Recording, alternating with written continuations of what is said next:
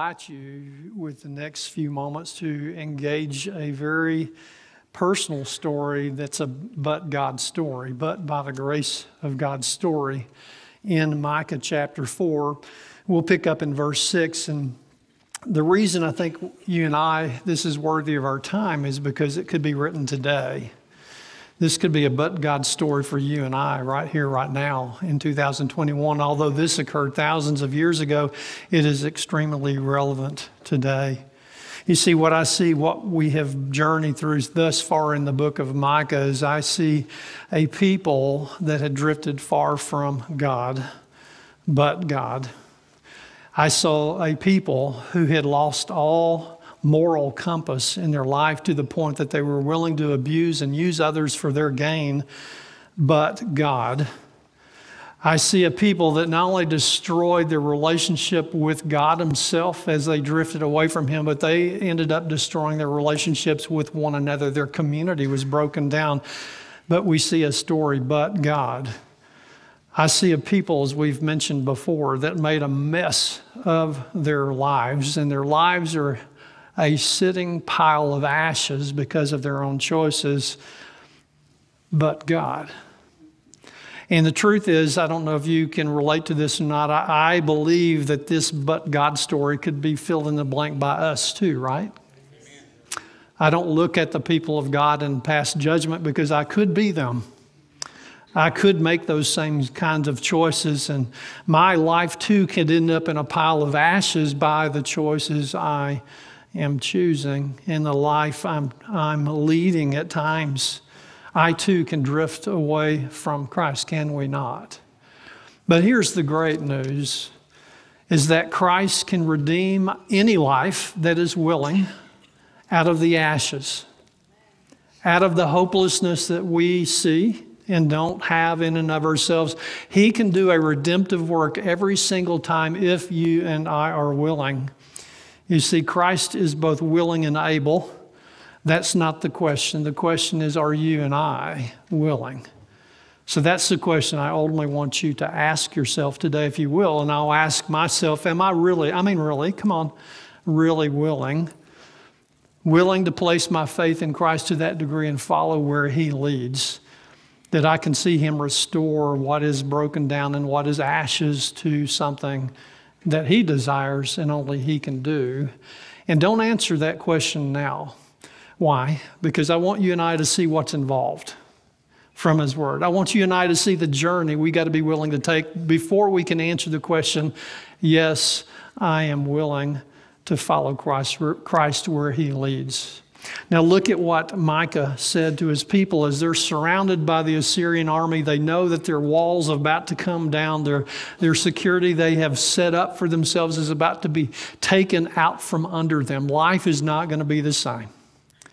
And they are going to be sitting in a pile of ashes because of the choices they've been making over a long period of time that have culminated in this moment. And this is what God said through the prophet in that moment. In the midst of the chaos, here's what he said, verse 6. In that day, notice he says, declares the Lord. This is not Micah, this is God speaking. In that day, declares the Lord, I will gather the lame. He's talking about his own people. I will assemble the exiles and those I have brought to grief. I will make the lame my remnant, those driven away a strong nation. The Lord will rule over them in Mount Zion from that day and forever. As for you, watchtower of the flock, stronghold of the daughter of Jerusalem, the former dominion will be restored to you. Kingship will come to the daughter of Jerusalem. Why do you now cry aloud? Have you no king? Has your ruler perished that pain seizes you like a woman in labor? That's some intense pain. Wreathe in agony, he says, daughter Zion, like a woman in labor. For now you must leave the city to camp in the open field. You will go up to Babylon. There you will be rescued. There the Lord will redeem you out of the hands of your enemies. Now let's look at where we start when it comes to allowing Christ to redeem something out of the ashes, to bring victory, so to speak, out of those ashes. And I want you to know the very first words out of Micah's mouth, inspired by God, verse 6, is in that day. Very similar words to what we looked at just last week in verse 1 when he said, in the last days.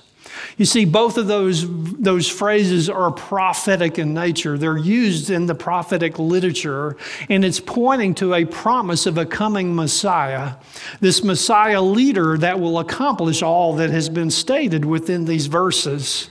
And of course, standing where we're standing, most of us anyway, that have placed our faith in Christ, we know that that Messiah is who?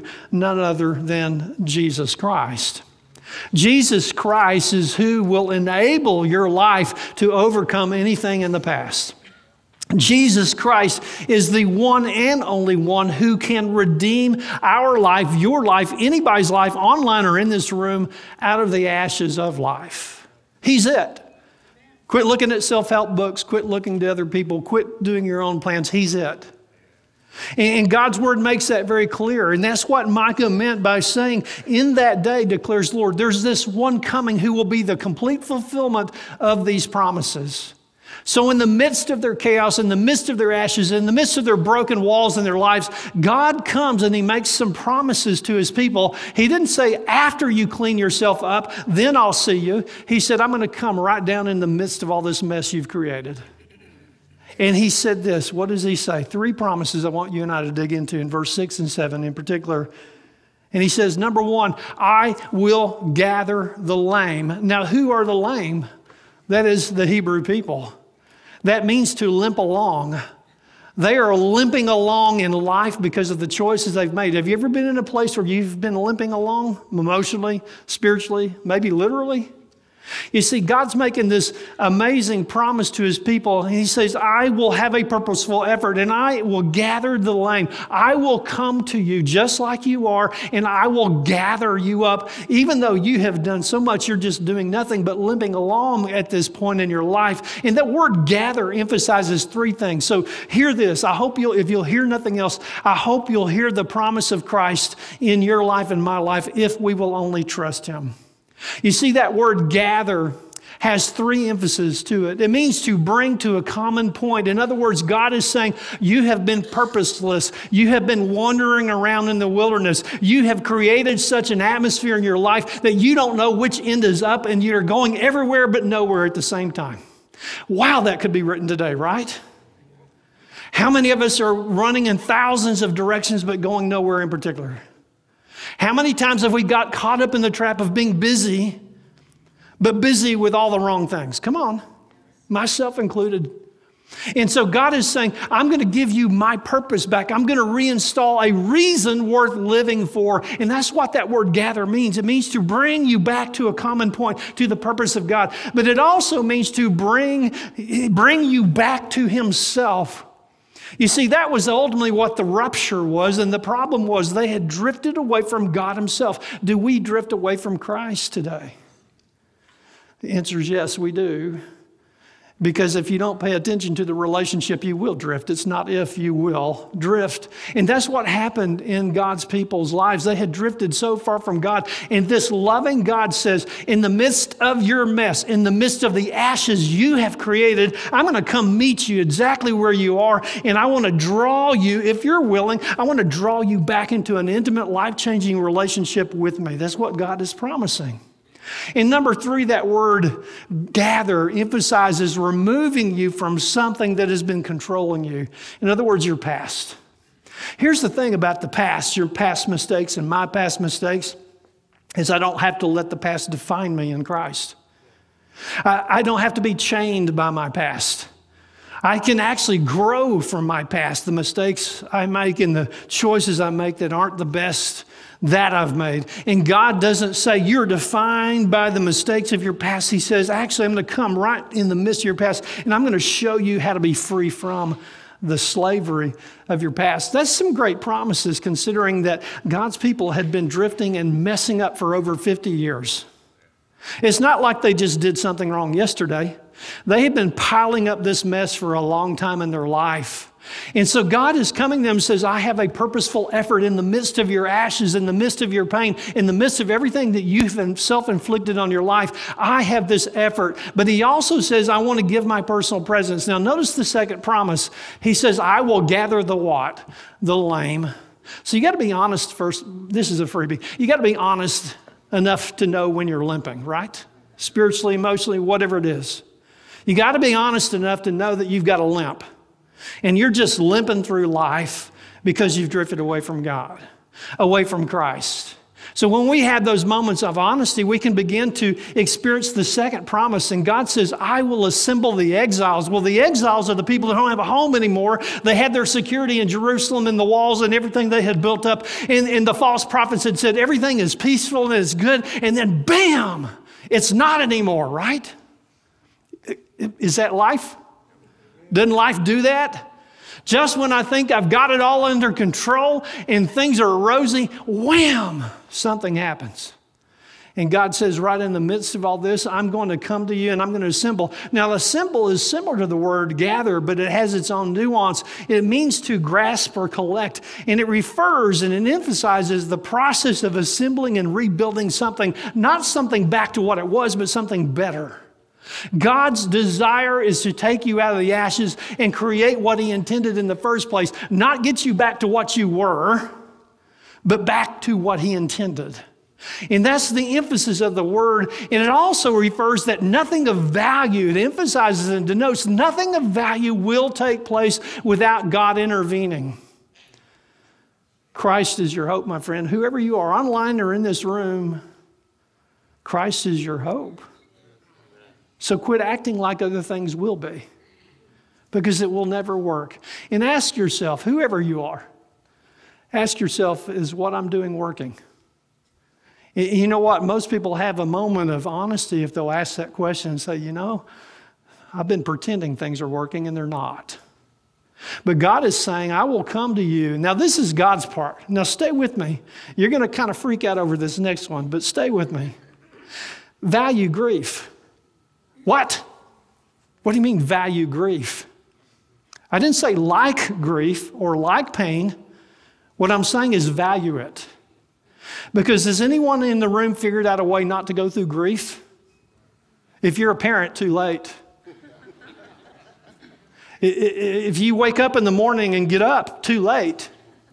We're going to experience pain and things in our life that's going to be a reality.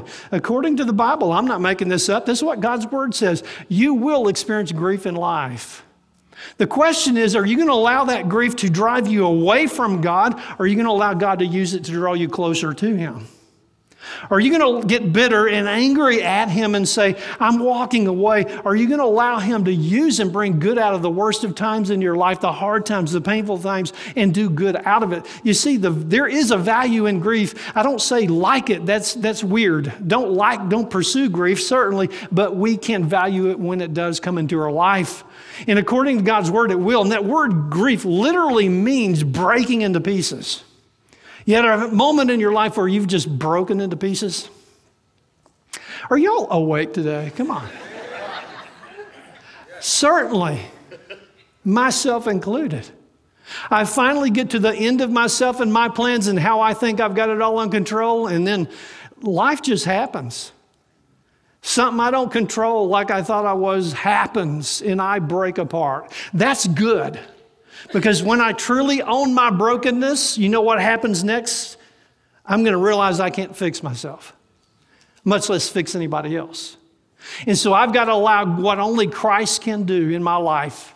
And that is to use my grief to draw me in closer to him instead of allowing the pain of my grief to make me drift even further away from him.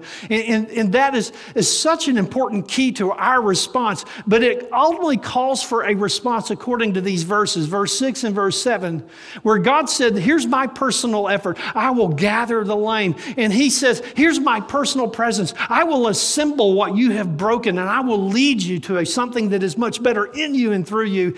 But he says, you've got to value this, because if you notice in the Bible there, if you look at the verse, God allowed the grief to happen.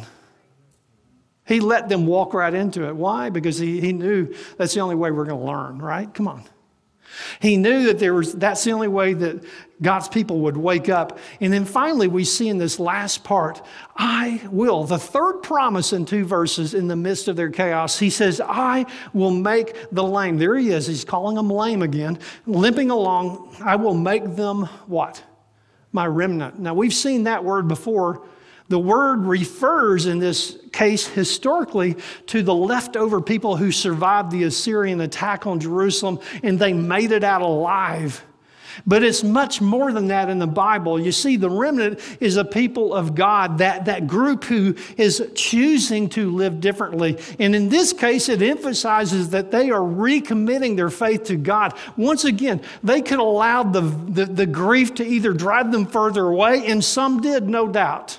Or they could allow the grief to draw them into Christ and see their need for Him and to see the good that only He can bring out. And so it calls for a response. And that response is to a deeper faith in Christ. Quit playing on the sidelines of faith. Come on. And get in the game, so to speak. Take that next step in your relationship with Christ. Recognize whatever the reality is and recommit to Him, even today, even right now. Make a decision you're going to recommit in your faith to Christ in the midst of the chaos, in the midst of the pain. It also emphasizes a willingness to follow Christ. It's not what you know, but what you do with what you know that matters. And Christ did not just say, know me, like the idea of me. He said what? Follow me. Follow me. That's what's going to change life. But here's the amazing part. When I look at this whole thing in verses 6 and 7, what I see is the grace of God. Because does God owe us any of that? Did He owe it to His people? Absolutely not. They're the ones that created the mess, but God says, I'm going to meet you right in the middle of your mess and do a redemptive work that only I can do.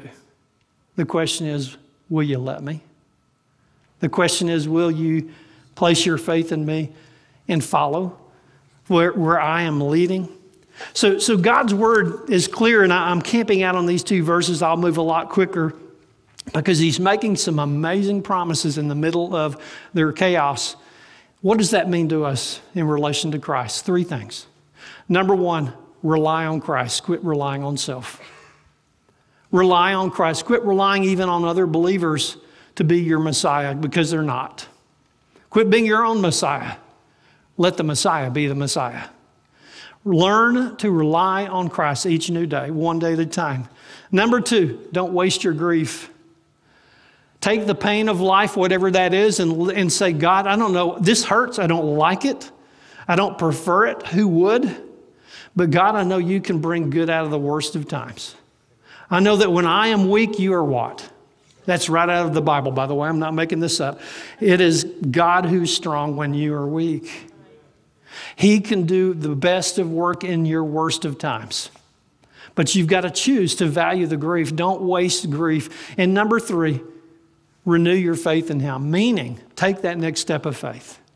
Don't just like the idea of Jesus. Actually follow Him one day at a time. One faith step at a time. Even when you're scared.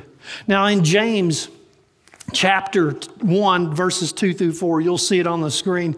You've heard me refer to these verses before. God's word in the New Testament says basically the same thing that we've just looked at in Micah. He said, consider it pure joy, my brothers, whenever, notice he didn't say if ever, he said whenever. So the assumption is trials will come whenever you face trials of many kinds. They come in all kinds of colors and fashions, many kinds, because you know that the testing of your faith, you know in Christ that the testing of your faith produces what? Perseverance. And choose, that's a choice, let perseverance finish its work so that you may be mature and complete, not lacking anything. So God's word is saying, I've got a good work to do in the worst of times. Are you going to let me? Or are you going to choose? Now look at verse 8, and I'm going to pick up the pace a lot quicker. Look at what he says.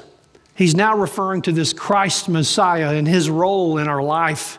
if we will only choose to place our faith in him and follow where he leads. And he says, as for you, watchtower, I love this imagery, watchtower of the what? He didn't say of the city. Isn't that interesting? He said watchtower of the what? The flock, the sheep. Bah, you know, we've already been down that road. We're all sheep. So he says watchtower of the flock. And then he says stronghold of daughter of Zion. Zion, another word for the people of God, Jerusalem. In those two words, watchtower, specifically the word watchtower in this text in the Old Testament language, is referring to a fortified tower on the east side of the wall of Jerusalem in that day and time. And it was located in very close proximity to the temple and the Temple Mount. And the temple represented, if you recall, the presence of God, not just a building.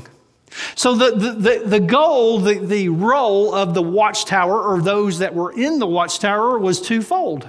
Number one, to warn you of an approaching enemy. You would see them first up on the wall, and you would warn everybody within the city that the enemy is on his way. The enemy is coming. But number two, the role of the soldiers in the watchtower was to protect the city gate. They would be located near the gates. The gates were the weak points of your defense, right? And so their role was to protect. Now, he's talking about the role of Christ in our life. And if we will trust the sovereignty of Christ in our life, you know what he'll do? He will warn you. He will warn you of the choices you're about to make that are not going to end so well. He will warn you of the enemies approaching into your life that you'll be aware of. He will give you discernment. He will warn you. But he will also, protect you. Protect me from what? Sometimes myself. Sometimes the culture. But he will protect me. But then he says he's a stronghold. That means the one who rules or has the power to rule. Christ has the power to rule, but he wants you to submit to his rule. He wants you to trust him and his sovereignty over your life. And when we will do that, we will choose to follow him. So we've been asking the question, he's able, he's willing, but am I? Are you willing? I mean, come on, are you willing to really place your faith in him and follow where he leads? So let me ask you this question. In regard to your past, whatever your past may be, your grief, and whatever pain you're in or may be in the future, are you enslaved by your past, or are you allowing Christ to cause you to change and grow from it? You see, I've seen both. Have you? Maybe I've been both. I have sometimes seen people allow their pain to push them further away, isolate, and go into their cave. And that's a sad place because that's not going to help. That's going to be worse. That's a darker place to go, right? Come on. How many friends have we seen do that? Maybe we've done that. But we can make the choice as a follower of Christ to let the pain, the grief be what it is and let God use it. In faith, one faith step at a time. Let him use it to make me stronger, to make something good out of the ashes of life. Let's look at the last part of the story. Because he describes this redemptive work in some imagery and detail that I think is pretty phenomenal. In verses 9 through the first part of 10, we see a people that were left without hope. Their city and their security was being ripped out from under them. Their lives, again, were a pile of rubble and ashes. But yet, here we are, and they are feeling hopeless. How do I know that? By the very imagery. He says, why do you cry aloud? They're crying aloud. Have you no king? The answer there is no, they do not. Their king has been removed. Their leadership has been removed. And he says, has your ruler perished? That pain seizes you like a woman in labor. The word ruler means one who gives good advice, wise advice, good direction. They didn't have any direction. And he compares it to the pain of childbirth. The closest I've ever come to that is kidney stones. And I don't want anything to do with it personally. I've done it 4 or 5 times. That's good enough for me. Thank you very much. And so he's comparing it to the most intense kind of pain. So that's where the people of God were. They were in this intense pain that we can't even begin to fathom. And he says in verse 10, "Wreathed in agony, daughter of Zion, like a woman in labor, for now you must leave the city." So you're being pushed out of your home and you're going to have to go live in the fields. And not only that, he's predicting a future enslavement when he says you will go to Babylon. That's going to be a future thing that they're going to experience because of the choices they made. And I love this. Look at it close at the end of the story. After he says, here's what's going to happen. It's not going to be fun. It's going to be painful. It's going to be like childbirth. Then look closely at the end of verse 10. He saved the best last. For last, look at it close. Look at what he says. You see it? It's two key words. There. He says it twice. Listen. Look at what he says. There you will be rescued. And then he says, there the Lord will redeem you. And he's talking about being freed from the enslavement of their choices, of what they've caused, and the wreck of life that they have caused. You know what I love about those two words there, or the one word actually repeated twice? I don't have to clean myself up to know Christ. He comes to me right in the middle of it all. And good thing, because nothing changes if he doesn't. He comes to me.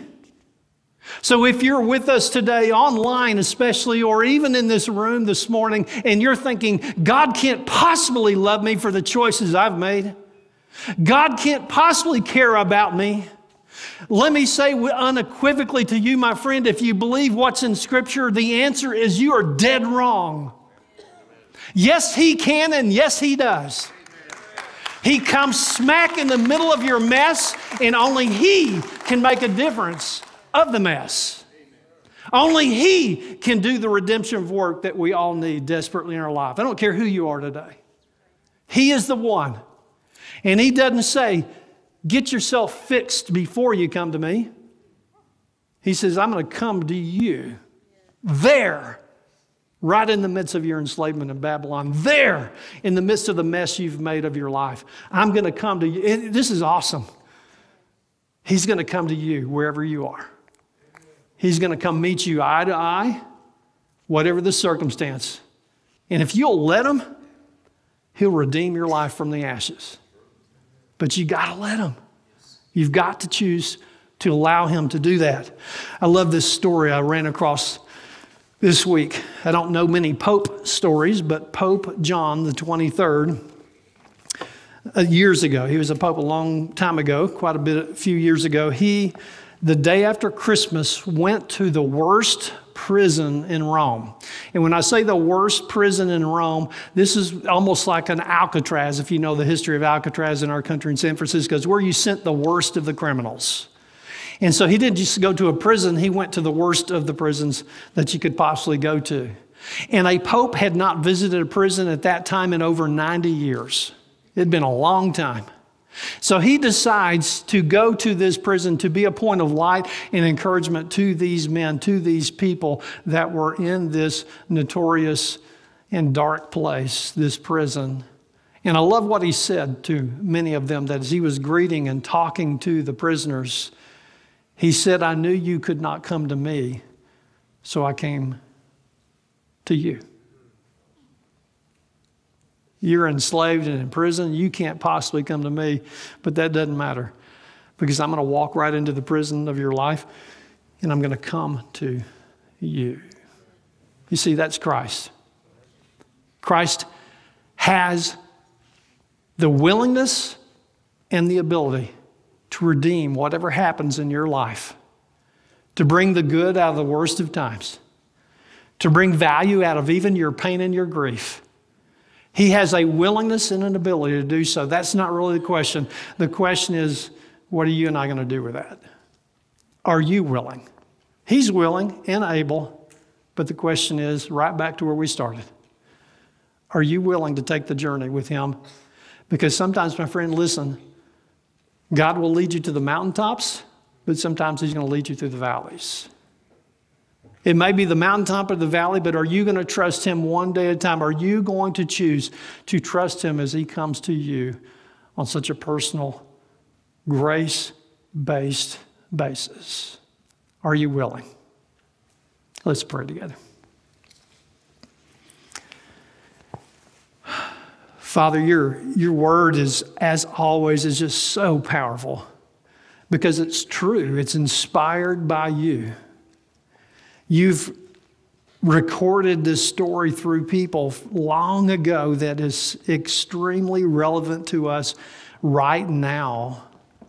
And Father, I believe it's even more relevant to some individual lives that I don't know the story, but you do. There may be some of us either online or on this campus this morning that are sitting, feeling hopeless in the midst of our ashes that possibly we've created or possibly has just occurred. But in either case, Father, you're willing and you're able to redeem our life from the ashes. The real question is, are we?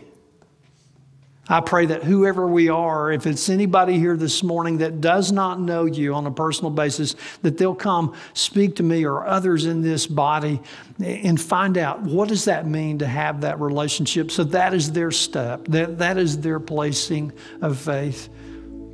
But Father, there's others of us here today that have that relationship with Jesus Christ, but somewhere along the lines we have been drifting away from you. I pray, Father, you will convict us even now, and that we will choose to re-engage. We'll become that remnant of your people that is willing to re-engage on a real life, day-to-day level, and not only believe in you, but follow where you lead.